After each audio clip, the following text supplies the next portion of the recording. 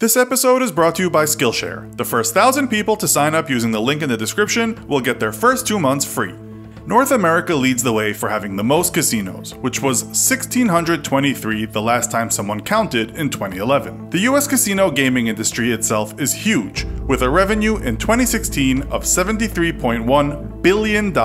There are far fewer casinos in the East, but Macau, China is home to the biggest casino in the world, in the Venetian. It's mind-boggling how big this place is. Over 10,500,000 square feet, 550,000 square feet for just the casino. You'll find 4,200 slots and gaming tables, 53 bars and restaurants, private rooms, butlers to follow you about, shops, gyms, 4 swimming pools, 3,000 guest rooms, and of course, canals running through the place. It's actually owned by the USA's Las Vegas Sands Corporation.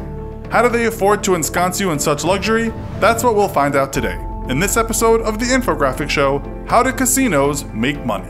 The simple answer to this question is they take your money. They do that by hoping you will gamble, because in the end, the house always wins. In 2015, CNN reported that some casinos weren't doing as well as expected, only because fewer people were gambling and going to places such as Las Vegas just to have a good time. But let's forget for now about all the cash you might spend on food, drinks, shows, rooms, and whatever else is on offer, and just concentrate on the gambling.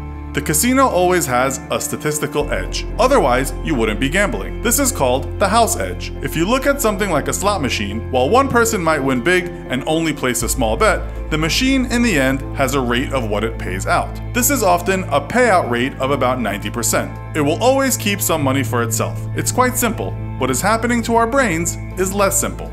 It's proven that gamblers play faster when they've been losing, because they are expecting that one big win to come. What these slot machines do to make us keep playing is keep offering us what are called near misses. While it's irrational, the player sees this as almost winning. They get a dopamine rush and play on. Science tells us that what happens in our brains with these near misses is almost the same as what happens when we actually win. It's exciting after all, until it's depressing and your pockets are empty. We are told that these machines are designed in a way to give small wins often, and this makes the player feel as though they are winning. Lights will flash during these wins, music will play, and the player ends up thinking something good has happened.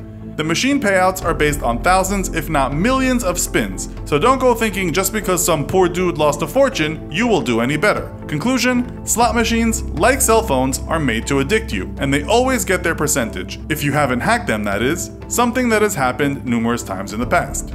Let's move on to roulette. Okay, so you've taken advantage of the free buffet, and your inhibitions are not what they used to be after you were plied with those free drinks that the casino was hoping you'd take. So, all that money exchanged for chips goes into the drop box. This is called the drop. The casino has an edge on the players of 5.26% on the roulette table. There are even and odd numbers and black and red colors, but there is also a green 0 and sometimes another green double 0. As the casino always has this advantage, it will win. It doesn't want to bankrupt you too quickly though, so it takes its time. If you take that aforementioned percentage, it means that for every $1 million bet, the casino will take about $50,000. It gets trickier though.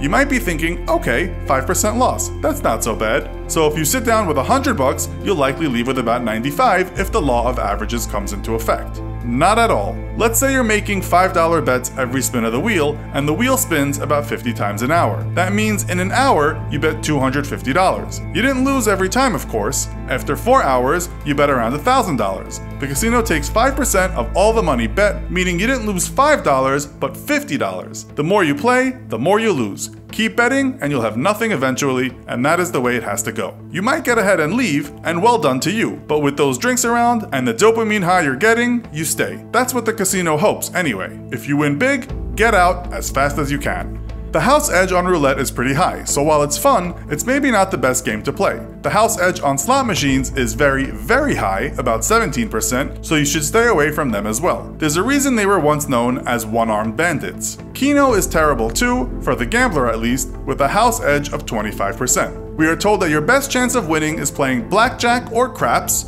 0.8% house edge, and baccarat, 1.06% house edge. If you learn the correct strategies to play these games, all of which are online and easy to follow, that will be the house edge. If you are not the brightest gambler out there and follow no strategy at all, the house edge increases commensurate to the brain cells functioning properly in your head. We should say that because of the house edge existing at all, in the end, if you kept on playing, the casino will take everything. But let's talk about blackjack. The house edge with this game is only 0.5%, and ain't that much better than 5%. The problem here though is that some players are just bad players, and that poor strategy, as we just said, can be costly. It often puts the house edge up at 2 to 3%, and that's not uncommon. So know your strategy. With a good strategy and lady luck on your side, as well as a 0.5% house edge, playing blackjack is a good bet. With poker, it's a bit different of course. In this case, the casino takes what is called a rake. This is quite simple in that the casino takes a percent of the pot, somewhere between 5 to 20% of the pot, with sometimes a cap on the amount. You might also just pay for your seat at the game, or pay by the hour or every 30 minutes. There are other more nefarious ways casinos make money, perhaps having beautiful women milling around, which a lot of male players want to impress. Then, as we said before, there is sometimes free alcohol. It can't be understated what a dozen gin and tonics does to a person's strategy, while people just forget about the consequences of losing when they are in the midst of a Jack and Coke high. The casinos are even arranged at times so the exits aren't easy to find, and even if you do spot the sign, there will be tables or something in your way before you get to that exit that might induce you to think you can win some cash back. And to top it off, many casinos won't have any clocks around. This is to keep you focused on the game and not on the time.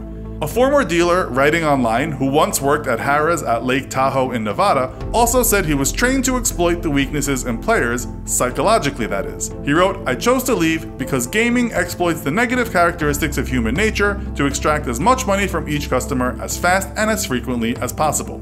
Because, as we said at the start, fewer people are gambling and just going to places like Las Vegas for the experience, some casinos now charge a fortune for once free drinks. They also do things like hold conventions, charge more for food, rooms, or even parking spaces. While we can't endorse gambling, we can endorse learning how to be smart with your money. If you're struggling to get your finances in order, we suggest taking a class at Skillshare called the Core 4 of Personal Finance. This class will teach you about the major principles behind saving and investing. You can learn this and many more things by joining Skillshare, an online learning community with over 20,000 classes in design, animation, technology, and more. Premium membership will give you unlimited access to topics that will improve your skills and, in the process, your life. The first 1,000 people to sign up by visiting Skillshare.com/infographics28 or clicking the link in the description will receive 2 months of Skillshare absolutely free. Join Skillshare and start learning today. So, do you enjoy gambling? Do you find that you most often win or lose? Share some of your experiences in the comments. Also, be sure to check out our other video called Taboos Around the World. Thanks for watching, and as always, don't forget to like, share, and subscribe. See you next time!